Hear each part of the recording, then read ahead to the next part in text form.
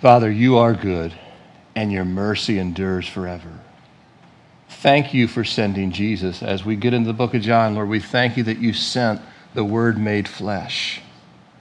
But Lord, you came to call us out of darkness. And Lord, each and every one of us, Lord, we ask that you would refresh our walk with you. Because of your mercy and your grace, Lord, cleanse us of our own sins and iniquities, our own pride, our own arrogance, our own covetousness, our own idolatry, our own materialism, whatever it may be, Lord, our own lust, whatever we came into this room, Lord, you know each heart, Lord, whatever it is, Lord, our own fears, our own, Lord, just desires and ambitions, Lord, anything that is not of you, we ask that you would cleanse my brothers and sisters, myself, Lord, all of us, you'd wash us by the blood of Jesus, because your mercy endures forever. And your grace really is amazing, Lord. And we thank you that you've saved many of us in this room, but I pray if there's anyone in this room or watching online that is not yet born again, Lord, just like these babies have been born once, we as our souls need to be born twice. And Lord, I pray each and every person here would be born again. Lord, our nation, our leaders need to be born again. They don't need another better argument or more science or more information or more facts. They need to be born again. They need to repent. Republicans, Democrats, they need to repent. Lord, Congress people, business people, they need to repent. Lord, in this room, we need to repent. You said if my people are called by my name, you would heal the land if we turn from our sins and our wicked ways.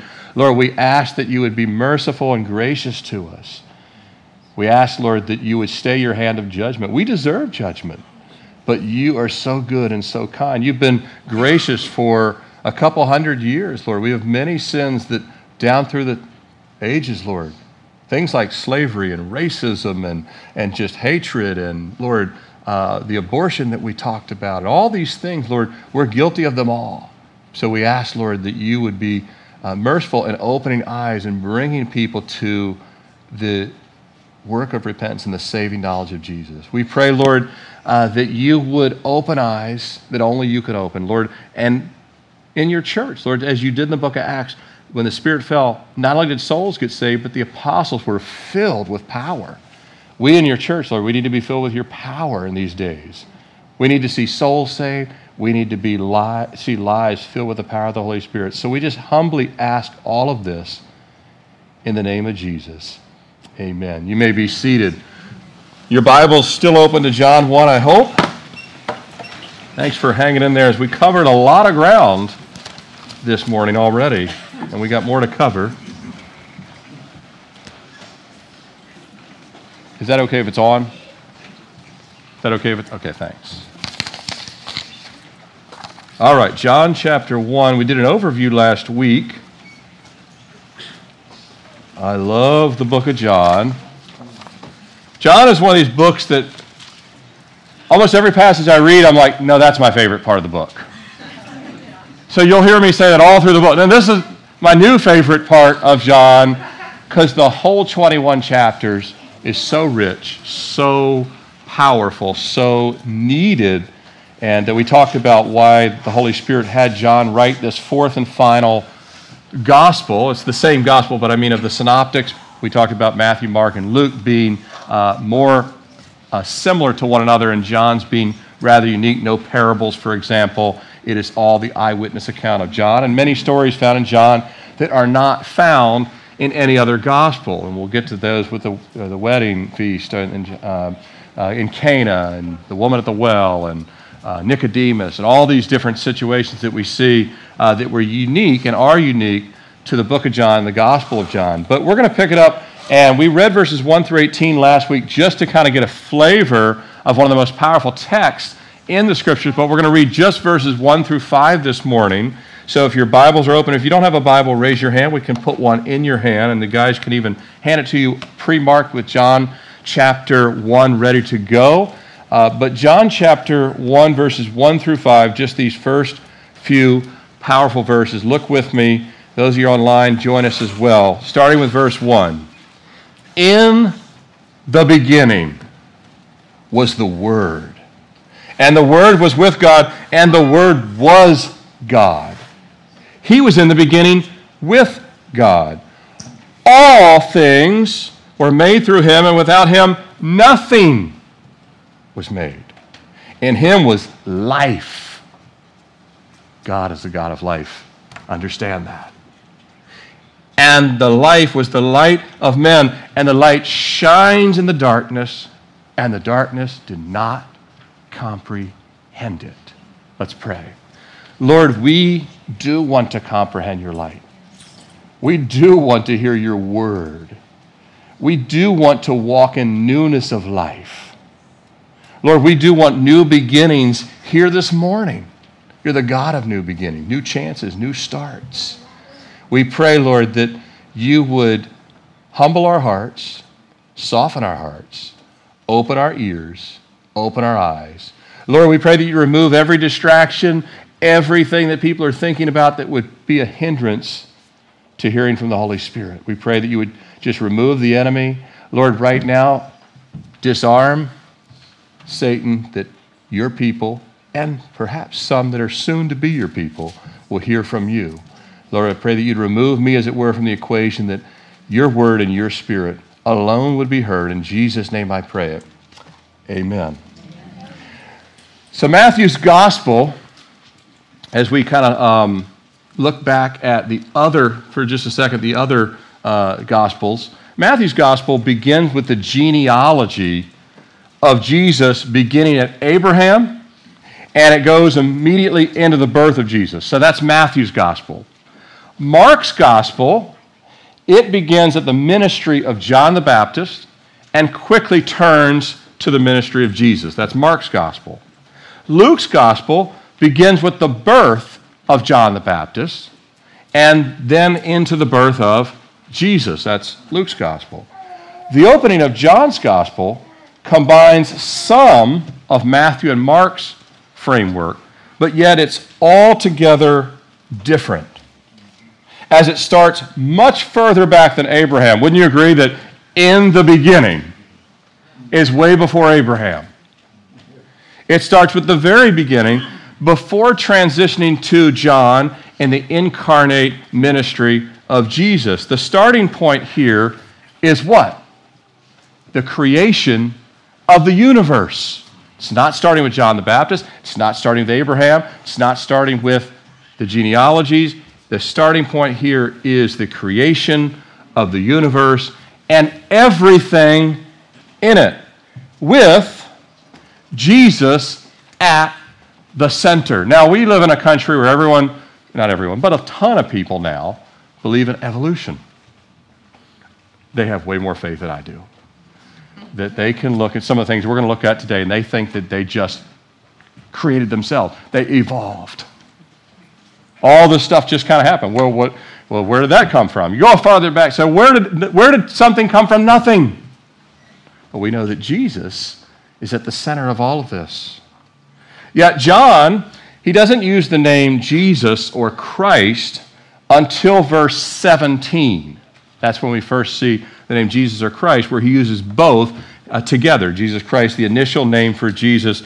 It's also a title.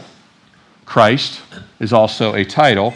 But the word is used here at the beginning 3 times in verse 1. The word, the word, the word. We see this name for Jesus as opposed to the name Jesus. He starts with this name, which is also a title, the Word. And we talked about the fact that this is only used in the book of John and also in Revelation.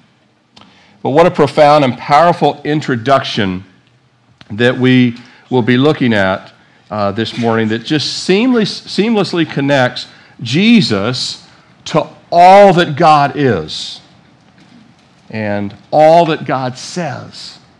And all that is contained in the Scripture, contained in what we also call, not only is Jesus the Word of God, but we call our Bibles the Word of God, right?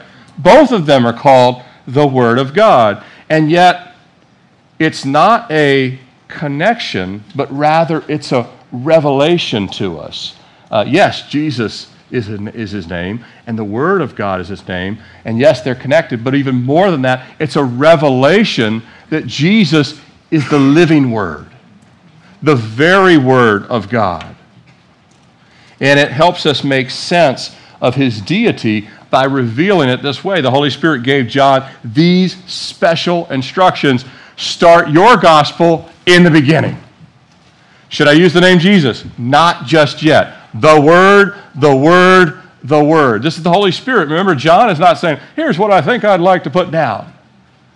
It's the Holy Spirit saying, this is what I want you to say, not only to the church, but all believers for all of time.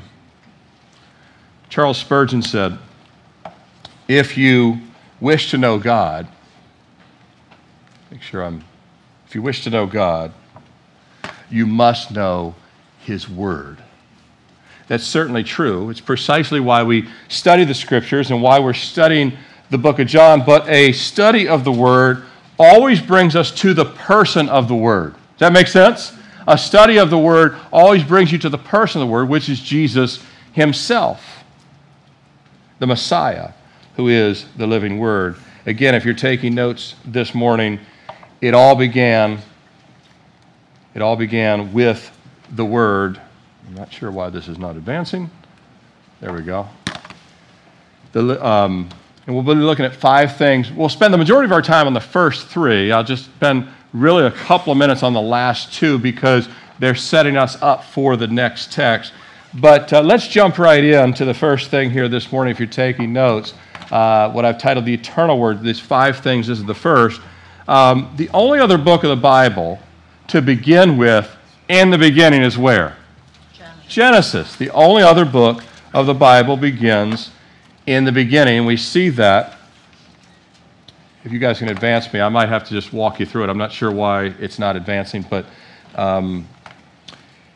so we have the Holy Spirit via John immediately pointing us to a place where only Jesus resides. Only Jesus is still in the beginning and here and in the future. He's everywhere, right? It's a place where only Jesus resides, and we call that eternity. Eternity past, present, and future. Now, everyone will live for eternity in either heaven or hell. Jesus specifically talks about that very, very much in the book of John. Not only in the book of John, but we'll get to where he talks specifically about judgment and condemnation in hell versus heaven. But Jesus, we will spend eternity somewhere, but Jesus is eternity. We'll live for eternity, but he is eternity. He has no beginning. We actually have a beginning. He has no beginning. When Jesus appears to John in Revelation, he's called the Alpha and the Omega, the beginning and end. There's a connect. It's like a circle. The Alpha and Omega, beginning and the end. There's really no end. Now, the use of the word beginning here, so you might say, well, then why is the word beginning used here? If Jesus doesn't have a beginning, why is the word beginning used here? Well, the word here is for us as a reference point because we all have to understand points in time. It's for us.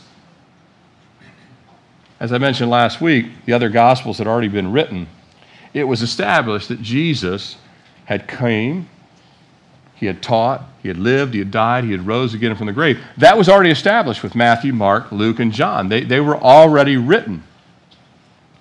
That he ascended up into heaven where Jesus was sitting at the right hand of the Father at the time of John's writing, all of this was already known to the church. But he has to say, in the beginning, it's to say, before anything was, Jesus was. It's for our understanding, our finite understanding versus his infinite. Long before creation or the needed work of redemption, Jesus was already there, wherever there is, because it's outside of any dimension we can understand, or even me or anyone else can adequately articulate. Nobody can articulate that Jesus has no beginning, so we say, in the beginning. Like, before anything was, before anything existed, before anything came into being, Jesus was already there. And by invoking the exclusive title, the Word, alongside the beginning, placed side by side, the Word, the beginning, side by side, you have a multi-dimensional view of the Word of God. Is it Jesus? Yes. Is it the Scriptures? Yes. He is the yes and amen, isn't he? Is it the breath of God? Yes. Is it Scriptures? Is it God? Is it Jesus? Is it the Word of God? Yes, yes, yes, and yes. An emphatic yes. In Psalm 119, hey, it worked. I didn't even pray. Thank you for whoever prayed that this would work. In Psalm 119:89, forever, O Lord, your word is settled in heaven. It's been there before we came into existence. The word was already there. Isaiah 40, verse 8, it says, the grass withers, the flower fades, but the word of God stands forever. People mock the Bible. People mock Jesus. It's been there forever. It'll be there forever. Everyone will come under it one day, right? Not only stands forever, but it is from forever. Are you building your life on the eternal word or mere words of men? You got to ask yourself that question. What am I building my life on? Is it built on the eternal word? In the beginning was the Word, and the Word was with God. And the Word was God. He was in the beginning with God. Let's take a look at this. This is an interesting...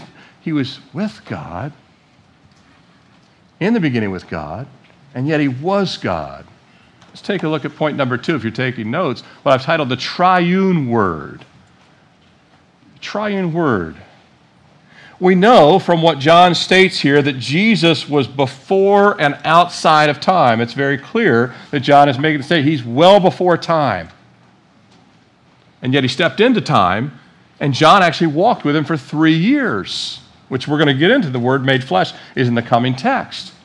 Now he says emphatically that Jesus was with God before everything. So he's clearly with God the Father before everything, and yet he says he's separate from God. It says he is with God, and yet he was God. How is this possible? With God, and yet he is God. So we see that he's distinctly different than the Father, and yet that's not where John stops. What he says next expresses what we call the Trinity, when he says here, he was with God and he was God. John is making the express statement of what we call doctrinally the Trinity, right? He's saying this needs to be understood, that God the Father and God the Son, although he doesn't mention the Spirit here, but he does elsewhere, and we'll talk about that in just a second, but he's saying that this Jesus is the Son, he is the Word, and he's with the Father, but he actually is also God himself. It's really hard for us to understand. Would you guys agree this is really hard to understand? Good, because if we could understand it all, we would be God, or at least equal or something. And we're not ever going to be there. We're always looking up to him. Jesus himself will make the same claim about him being God in John 14:9. He says it himself. He says, he who has seen me has seen the Father. Jesus himself makes this statement. He receives the worship from Philip, who says, my Lord and my what? God. But how can Jesus be with God and also be God? How does that rectify itself? Jesus also prays, by the way, in John 17, he says, I was with you, Father, before the beginning. But he also says that they would be one even as we are one. So there's another statement from Jesus saying, I was with you, but yet we're one. This truth proclaims this divine nature of Jesus in this outside our comprehension, understanding of the Trinity. We accept the Trinity by what? Faith. Faith. Lord, we don't understand how this works. We don't understand how you have no beginning. We don't understand how everything has a beginning, right? iPhone has a beginning. The Model T had a beginning. Commodore computer had a beginning. Everything has a beginning, but not God, right? That's beyond our comprehension. Well, the Trinity is in that same light. It's outside of our comprehension. But it's clear in the Scriptures. It's never mentioned by name. You'll never see the word Trinity by name in the Bible, but it's a very clear doctrine taught in both the Old Testament and the New Testament. It's clear in both passages of Scripture, or both covenants, in the New Covenant and the Old Covenant. On the one hand, God is one, solo. For example, you'll oftentimes hear people that don't believe in the Trinity quote this verse, and we love the verse as well. Deuteronomy 6:4, "Hear, O Israel, the Lord our God is one." If you were talking to a rabbi who's not a messianic follower of Christ, they would actually point to a scripture like this and say there's no such thing as Trinity, God is one. But he's not just one. He's three in one in the persons of the Father and the Son. And here the Son is called the Word and the Holy Spirit. And as John begins this gospel with the echo and parallel of Genesis 1:1, the revelation of Jesus being with God at the beginning, and more specifically that he is God, helps us interpret, believe it or not, this helps us interpret back to Genesis 1:1. It actually brings a little more light on Genesis chapter 1. I'm talking about the whole chapter of Genesis chapter 1. For it's in Genesis 1:26, we have this statement from God, and many of you have read this in your Bibles, and every time you read it, you might either gloss over or maybe stands out to you, where it says in Genesis 1:26, "Let us make man in our image according to our likeness." See, we see the plurality of Elohim. That's the Hebrew word there for God. We see the plurality of Elohim speaking what we would call among the Godhead. And by the way, the word Godhead is not something I made up. That is also in the New Testament spoken of as the Godhead. The Godhead is, again, a understanding of the three-in-one plurality of God.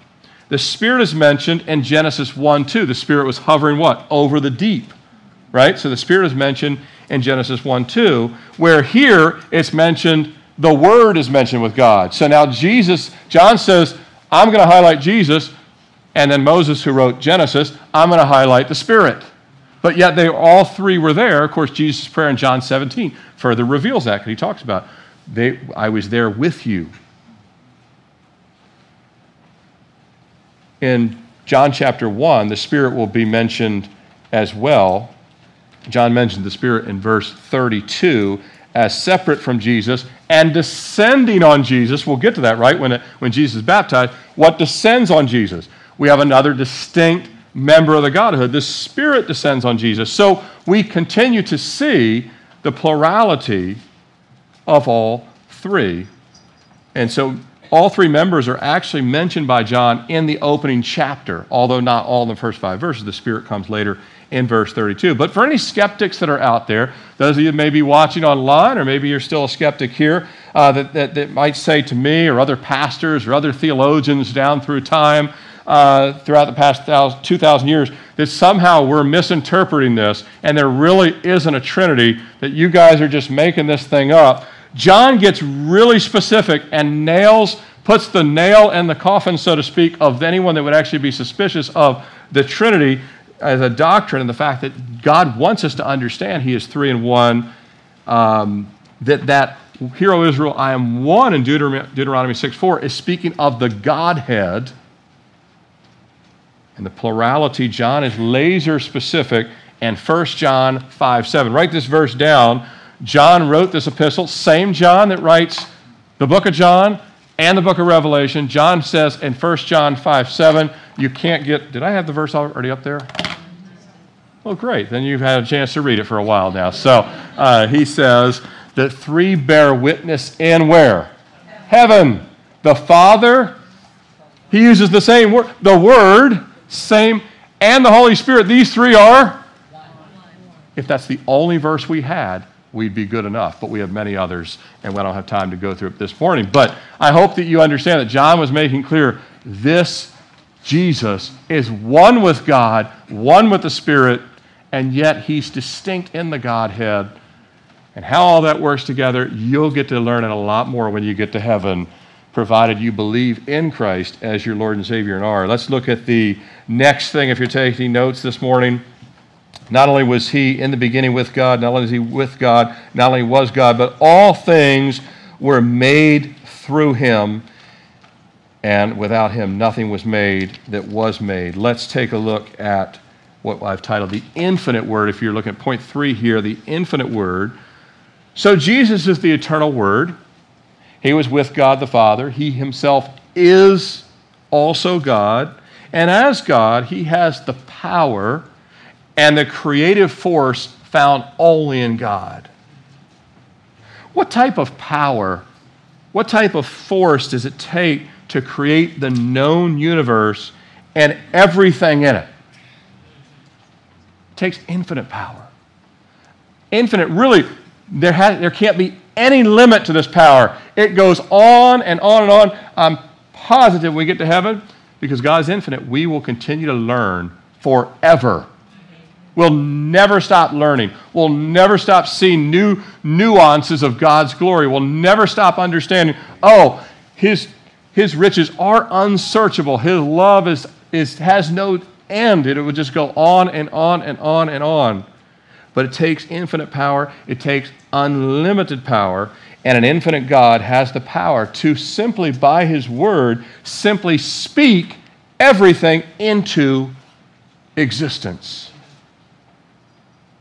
Look at verse 3. All things were made through him. Without him, nothing was made. John's confronting evolution head on here, isn't he? He knew that the spirit of Antichrist would come in our days, where people would really believe in that. And if you believe you evolved, you can believe you can do whatever you want. If you believe that there is no lawgiver, then there's no law for you. You can live any way you want. But if you believe that someone created you and you'll have to stand before that someone, you start to think a little differently, don't you? So it's better to just convince yourself that there is no God, therefore I can live like there's no God. I'm glad I know there's a God, because we're all going to meet him one way or the other, right?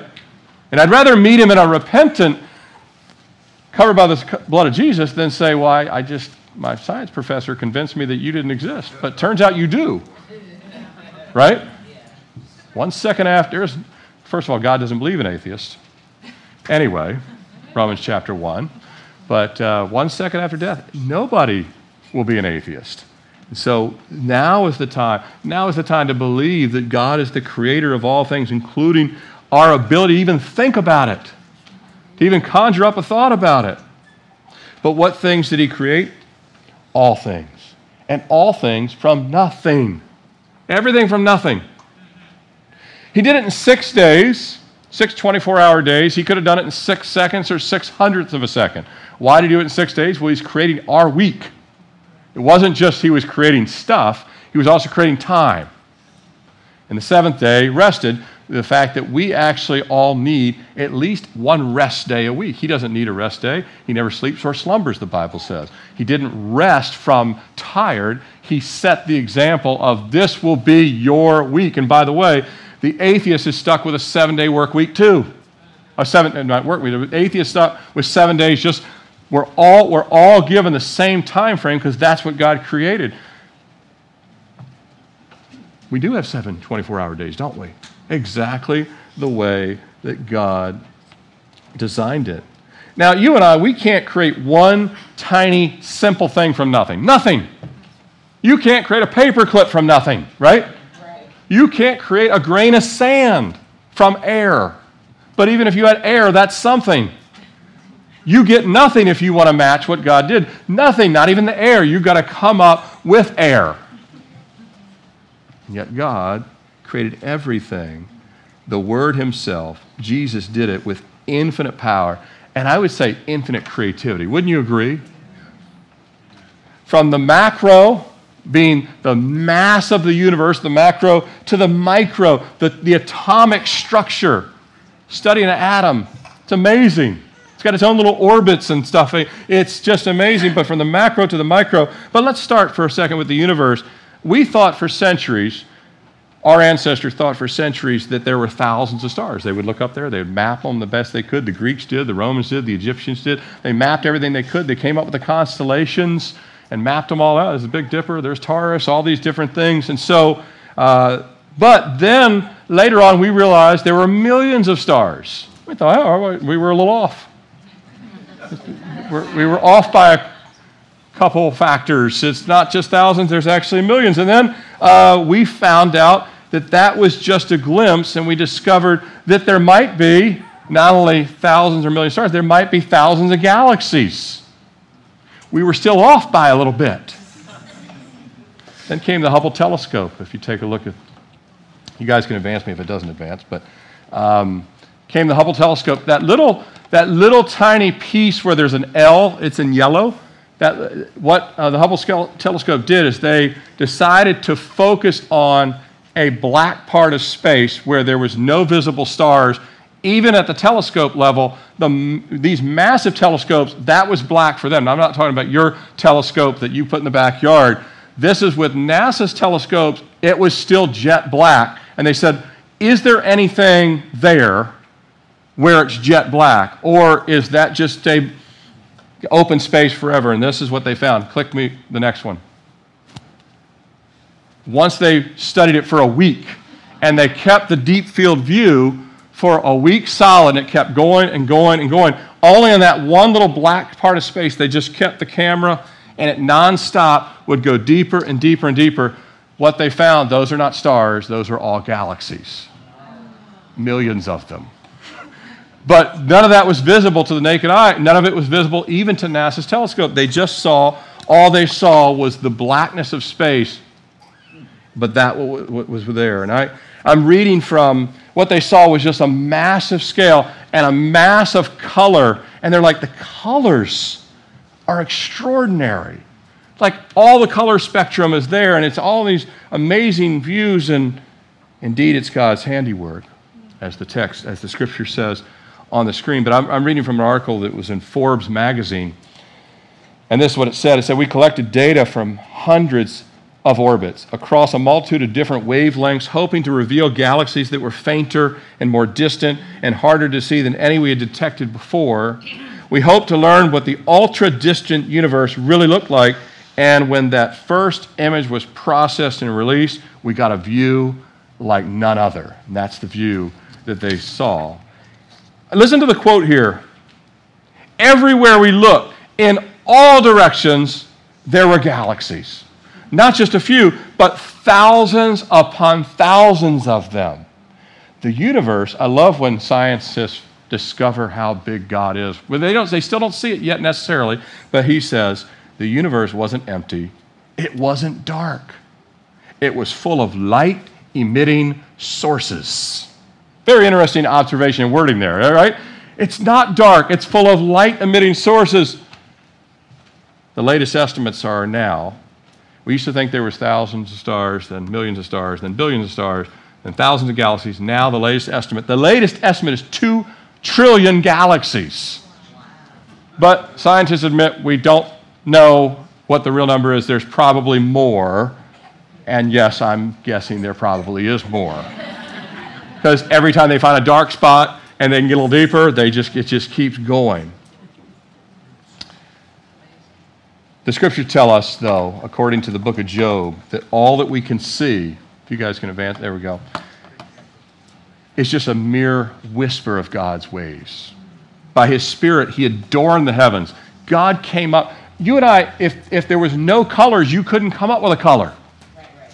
If there was no artistic anything, you couldn't come up with all this stuff. But God creates elephants, and he creates giraffes, and he creates galaxies, and he creates all the things that we see, and he adorns the heavens, and these are the mere edges of his ways. How small a whisper we hear of him. But the thunder of his power, who can understand? God even wants you to hear him in the thunder. Let's see him in the heavens. Everything the cosmos whispers and overwhelms us with, if you really look up, that's why philosophers come to two things. They're like, man, either this Bible is true or we're totally We're totally, completely discombobulated. How does this happen? You look up in the heavens, it should overwhelm us with, who can do this? Who can do this? He can, according to Isaiah 48:53, indeed, my hand has laid the foundation of the earth, and my right hand has stretched out the heaven. God's hands are so big, he can just stretch out the heavens. He doesn't need to use his hands. He can use his voice. He can do either, right? It's like just like as a parent. You can tell your kids to get there, or you can grab them there. You can do either, right? So can God. He can speak universe into existence. He can stretch universe. Doesn't matter to him. He has equal power with. Unlike us, I can't speak and my kids levitate to a place, but they, God can do with his voice or his hand. And all the scriptures writers are saying is he is unlimited in power. They're just trying to make the point that he doesn't have any limitations like us. He can use his voice. He can use his hands. Equally easy for God to speak time and space into being. Don't forget that same voice would someday stretch out his arms on the cross and speak, Father, forgive them. That same voice that created the cosmos also will speak, why have you forsaken me? And instead of stretching the heavens, he'd stretch out his hands and nails in his hands. But back here on earth, we see the power of thunder and lightning, of earthquakes and tornadoes and hurricanes. All that's just a mere edge of God's power. We're surrounded daily, click the next one, we're surrounded daily by the creativity and genius and power of God. Wouldn't you like to be there? Of course you would. You get your little tiny house right there on the island there. But if God can create places like this, just imagine what heaven will be like. Because this picture, me and my wife we love tropical landscapes and everything. Look at all the colors in just this one place. And God does all this. I mean, cobalt blue, we've got like 4 or 5 shades of blue, the sky's a different color, the white sands, the white clouds, and God says, this is just a mere whisper of what, if you think this is amazing, wait till you see what I've been doing in heaven. You've seen absolutely nothing. This will be like the dumpiest thing you could think of. But we're surrounded by his creativity, we're surrounded by his genius and power, and yet so much of the world takes it for granted. I don't worship creation. I worship the Creator. And I look at all that stuff, and I see mountains, and I see vistas, and all that stuff. I think, what an amazing God. But just as we take his creation for granted, we also take his written word for granted. But all around us, the proof of his handiwork is everywhere. Hit the next one. We have incredible diversity. 7 million species in the biosphere. 7 million species. 10,000 bird species for you bird watchers. You fish lovers, 40,000. And then each individual plant or animal, they're all uniquely complex, aren't they? So different from one another. Just take, and then little components inside of each individual creation. Take the human eye. We're not animals, by the way. If anyone tries to tell you, we're mammals. No, we're not. We're humans. Created separately in the image of God. That's why we're body, soul, and spirit. We have a 3-in-1 component that mirrors. We will live forever. But take the human eye here. It's incredibly complex, made up of 40 subsystems, including the retina, the pupil, the iris, the cornea, the lens, the optic nerve. Did you know the retina alone has 137 million cells?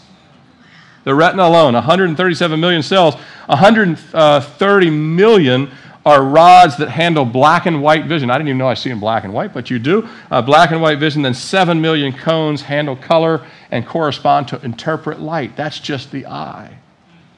Together, the eye, the optic nerve, and the visual cortex can interpret 1.5 million messages per millisecond.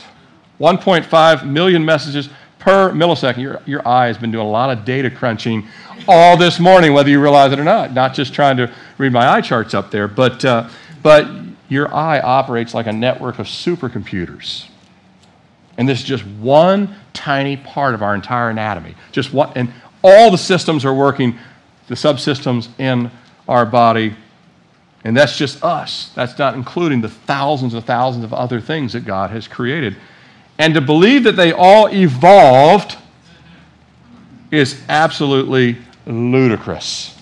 In other words, by the way, the theory that they evolved, if this is one of these things that take the eye specifically, if all the subsystems of the eye aren't present and performing perfectly at the same exact instant, all 40 subsystems have to work at the same instant, at the same moment, the eye will not work or have no purpose whatsoever. It's called irreducible complexity. Irreducible complexity. They all have to work at the exact same moment. They can't evolve, in other words.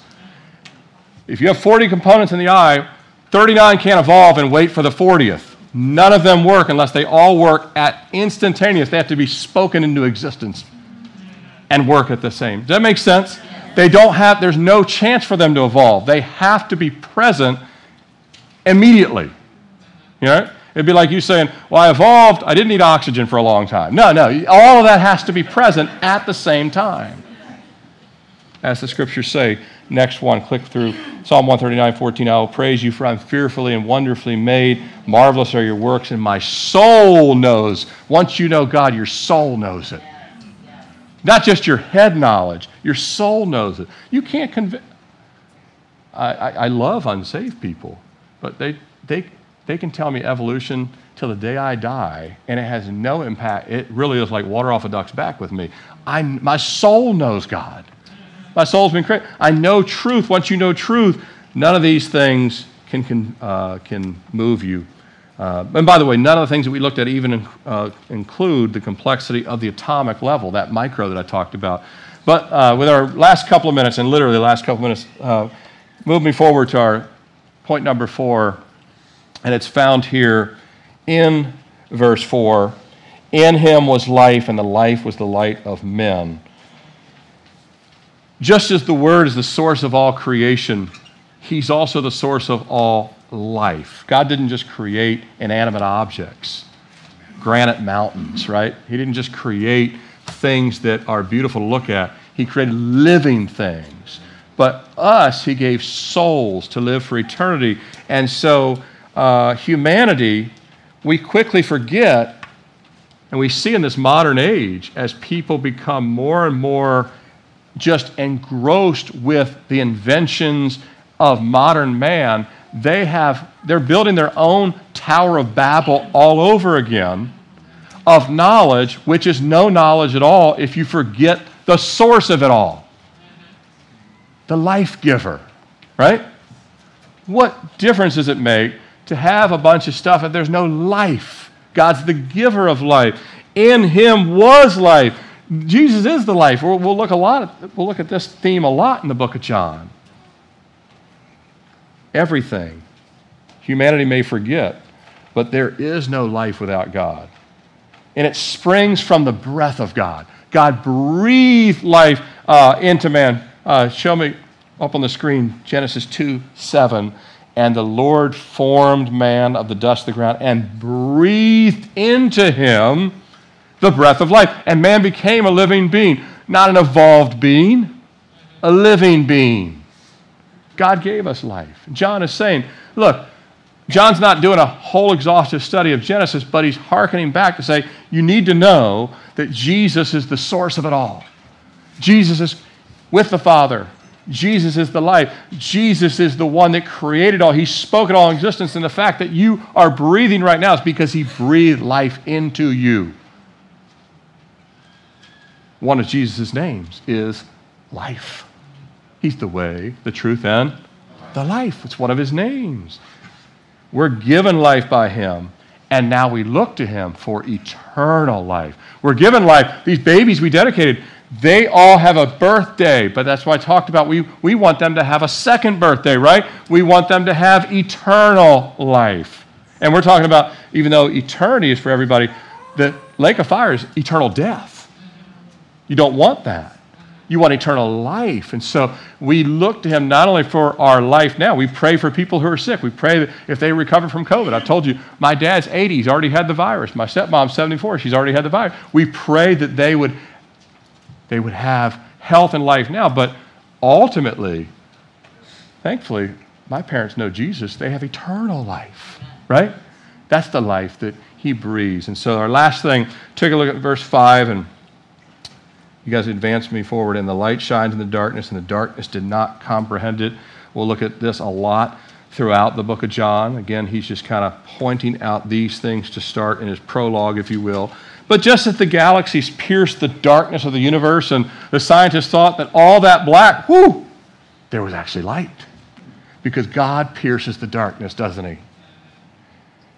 And Jesus is the light of the world that pierces the darkness. And the reason why we're spending such little on this is we're going to look at a lot of this in the next couple of verses where it talks about Jesus being the light, starting in verse 6 and 7.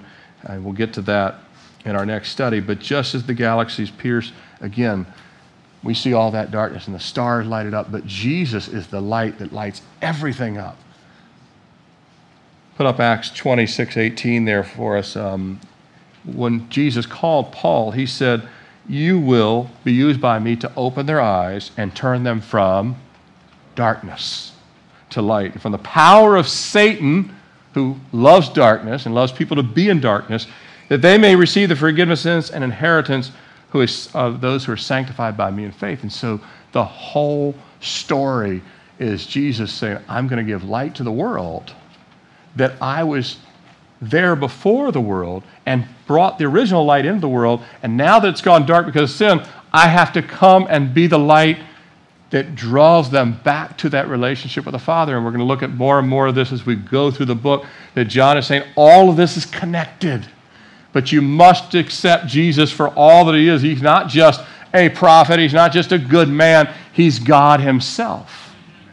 You can't say, well, I believe in God, but I don't believe in Jesus. I've met people that tell me that. That's not possible. Because you're rejecting God if you reject Jesus. He is equal to the Father and actually is the Father. Last verse, John 8:12, and we'll certainly get to this in chapter 8 as well, where Jesus says, I am the light of the world. But brothers and sisters, as we come to a close, we need all that Jesus is, don't we? We need his creative power. We need his authority. We need his infinite power. We need all that Jesus is. And he'll give us all of himself to us if we give ourselves to him. Amen? Let's close in prayer. Father, we just come before you again. We're just grateful, Lord, that you do not hide your truth, but like a light in darkness, you show a light in the darkness. Lord, if you did not shine the light, I'd still be lost. My brothers and sisters here, those online would still be lost. And Lord, I just want to give the opportunity, Jesus, if there's anyone here that's still in darkness, that you would call them to your marvelous light. And before we close in worship, I just want to, if there's anyone here at all, or maybe you're online and you're here this morning and you say, yeah, I just at the last minute decided to come or log in or watch online, and I got kind of sucked in, and after a while I decided I'd listen to the whole thing, and maybe God is speaking to you. And when I came to Christ, me and my wife, we were out till dark, 3 a.m, at a bar the night before, and God brought us to church on a Sunday morning, and we got saved. We found that second birth where we gave our hearts and lives to Jesus. And if there's anyone here this morning, you say, man, I really was believing that I just evolved and all this stuff, but the Holy Spirit has convinced me that no, God created me, and it's appointed unto man once to live and once to die, but we'd be ready for death with the life of Jesus. If there's anyone here, just stand right where you're at. I want to pray with you. Yeah. Don't worry about what anyone thinks. Just stand right where you're at. If you're at home, stand up in your living room. If you're driving, pull over before you stand up.